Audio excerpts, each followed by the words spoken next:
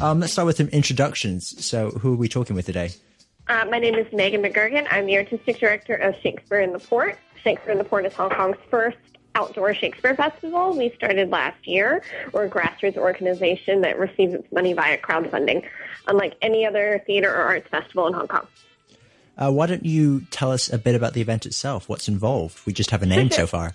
Shakespeare in the Port is an outdoor Shakespeare festival, much like you would find in New York or Singapore or Tokyo, but we're a little bit different in the fact that we're a grassroots organization. We hire 100% local artists. We do not import talent or import shows. And what we try to do is we try to showcase the local Hong Kong talent because we don't believe Hong Kong's a cultural wasteland.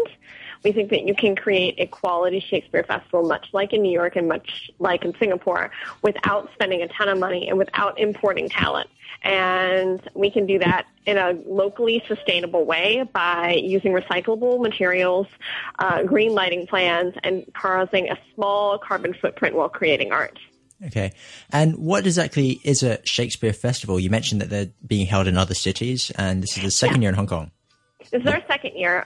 From my understanding, there are 85 countries that currently have Shakespeare festivals. I grew up in the States where literally almost every city has a Shakespeare festival, everywhere from Akron, Ohio to Podunk, Alabama. They have little Shakespeare festivals. So when I moved to Hong Kong 7 years ago, I was shocked Hong Kong didn't already have one. And so I tried to start it about 5 years ago. And I found the major reason it wasn't happening was because of all the bureaucratic red tape. And it took me about 4 years to get through all the red tape before finally Cyberport came on board last year and helped us create the first year, which was really amazing. Okay. It sounds like an interesting venue, Cyberport, and it's a great venue. Held outdoors as well? Yeah, it's completely outdoors, and a lot of people don't know Cyberport was the original hosting of Clockenflap, this beautiful outdoor stage with this big grassy podium, and what we do is we let people bring their own food, bring their own wine, lay out a picnic blanket. We have a great kids area with like croquet mallets and bubble machines and games, and we just let people enjoy the outdoors and enjoy theater in a casual, accessible environment. Theater doesn't have to be fancy. Theater doesn't have to cost a bunch of money. Theater can be for everybody, and that's why kids under 12 will always be free. What's the scope of the event? Is it a multi-day thing, or? It is. Yeah. It's over 16 days from April 16th to May 3rd, and we have in total 27 performances over those days.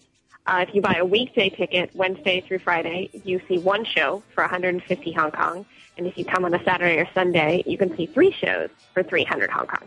Okay. And it's just everything from Shakespeare, all the big ones and some smaller ones. We have The Tempest, which is a physical theater production, and the dialogue is in Cantonese. That's really exciting for us because it's our first Cantonese production. And we're doing Lear in English, and our Lear is actually female, and she's amazing.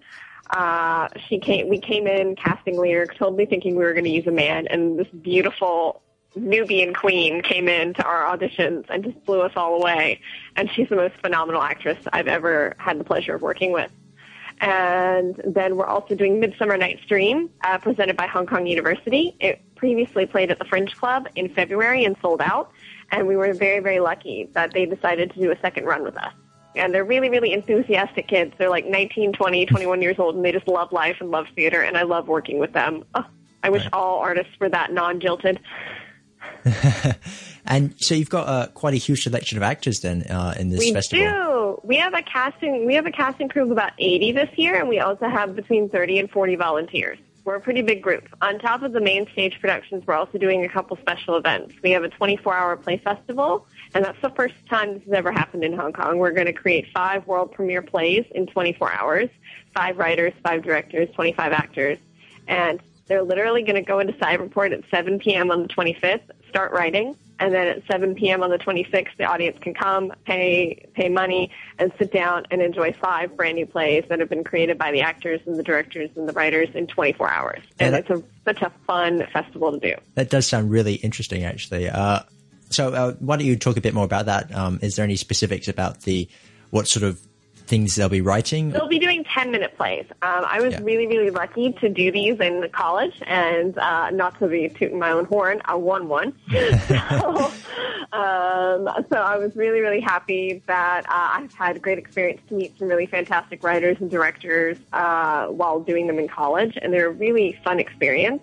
So basically, the writers sit down at 7 p.m. at night, and the writers write all night in Cyberport in this little room. And then we have our lovely hotel room sponsored by Cyberport, which is awesome, so that when the writers crash out at 3 a.m. from lack of sleep and coffee, they just can have a nice hotel room to crash in. And then basically at 7 a.m. on the 26th, the directors and the actors show up, and they have 12 hours to block it and work with it, and they don't know what they're getting.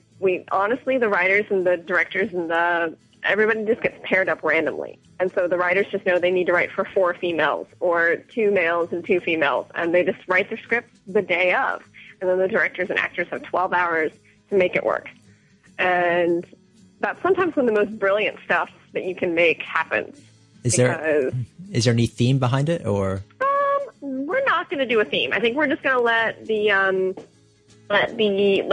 writers kind of have free reign. The only restrictions we're going to put on them is the number of actors per show and the genders. So, like, we don't want boys playing girls and girls playing boys. Okay. So, and the play has to be 10 minutes long. So other than that, we're going to let them have total free range. I remember the one year that I did it in Washington, D.C., there was a person who did this weird artistic version of Howl, and they were next to me that was doing this version of sitting around a table discussing naughty positions in the bedroom.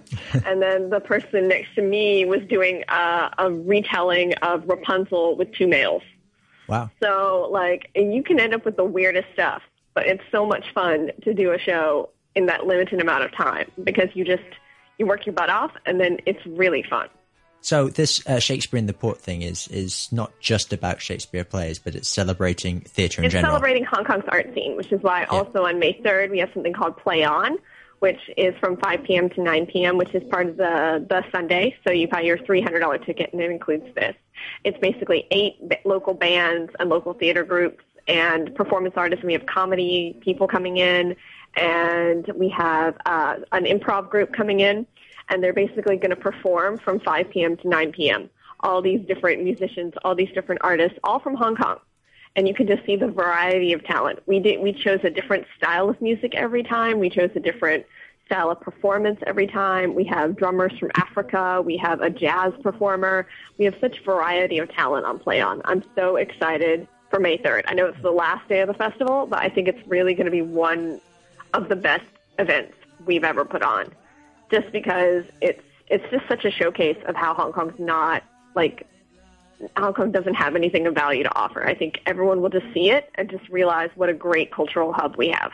Yeah, it does sound like you're really showing off all of the theatre that Hong Kong has to offer. We just we said we have the stage, and it costs so much money to get a venue in Hong Kong. Why don't we just open the floor and see if anybody wants to take us up on the offer? Mm-hmm. And we were flooded with applications from bands and poets and all sorts of really interesting people that just wanted to be able to share their voice. And we are very blessed to have this great stage and to be able to share it with people. And I'm very happy to be able to showcase Hong Kong's talent that way. Yeah. How does this year's compare to last year? Are you trying to aim bigger? I think we're trying to diversify. That's the main point of this year, because we did choose a Cantonese language show. We did add Play On, and we added the 24-hour play festival.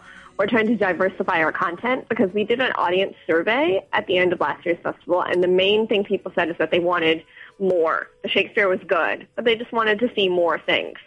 And so we just kind of added some more diversity in our content. And hopefully people will really respond to that and enjoy the fact that we've really tried to give them a variety of items this year. So even if Shakespeare is not their thing, they'll find something at the festival they'll really enjoy. And maybe they'll find that Shakespeare isn't boring, because the way we present Shakespeare is really accessible and really fun. You don't have to sit there with like a cup of tea and your pinky in the air to enjoy it. Well, it sounds like last year was a huge success anyway, obviously. We were very happy with last year.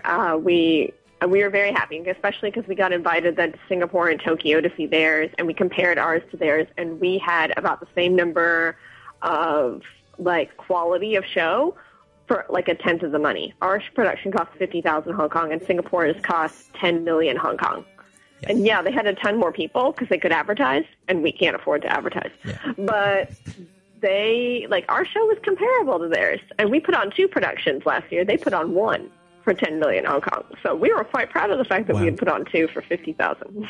Let's talk about the crowdfunding then. How did you go about doing that? Okay, so I tried to get grant funding, and grant funding just wasn't happening because it was a new concept. And so we did our first year, and we tried for grant funding again, and we got denied, which was really sad because our first year was so successful. We thought we were kind of a shoo-in. And then they said, no, sorry. Okay. And so we had always planned on using crowdfunding as a base for our model because we want it to kind of be a festival with the people of Hong Kong. So we went on Fringe Backers, which is kind of like the Hong Kong version of Indiegogo. Okay. And the great thing about Fringe Backers is that it's in Chinese and English. Yep. So you can reach both communities. And so we made a video, we put up photos, we gave people options so they could buy tickets that are only specially available on Fringe Backers. Like they could get a picnic blanket and a picnic basket already pre-made for them. And, you know, it's really fun to get to do a festival like that. And we had about 100 people support us this year, and that got us our $25,000 in funding that we needed to get the ball rolling, because about 50% of our $25K is spent on government licenses. A lot of people don't realize that.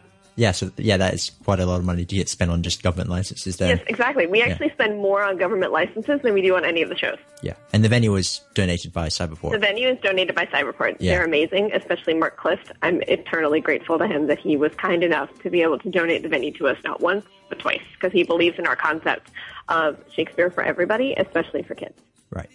All right, everything I've heard so far makes me really want to try and, you know, check out these events, but You totally should. I know, but I don't know where. Where would I go to find out more information? All right, so our website is www.hongkongshakes.com. Mm-hmm. We're playing from April 16th to May 3rd. Wednesdays through Fridays are $150. Saturdays and Sundays are $300 Hong Kong dollars. We're also on Facebook and Twitter at Hong Kong Shakes, and we're also on Instagram at Hong Kong Shakes. So you can totally find us on every single social media platform. Yeah, you're covering all your bases there. Our tickets are on sale at Ticket Flap, and we basically kids under 12 are totally free. So just buy a ticket for mom and bring 7 children.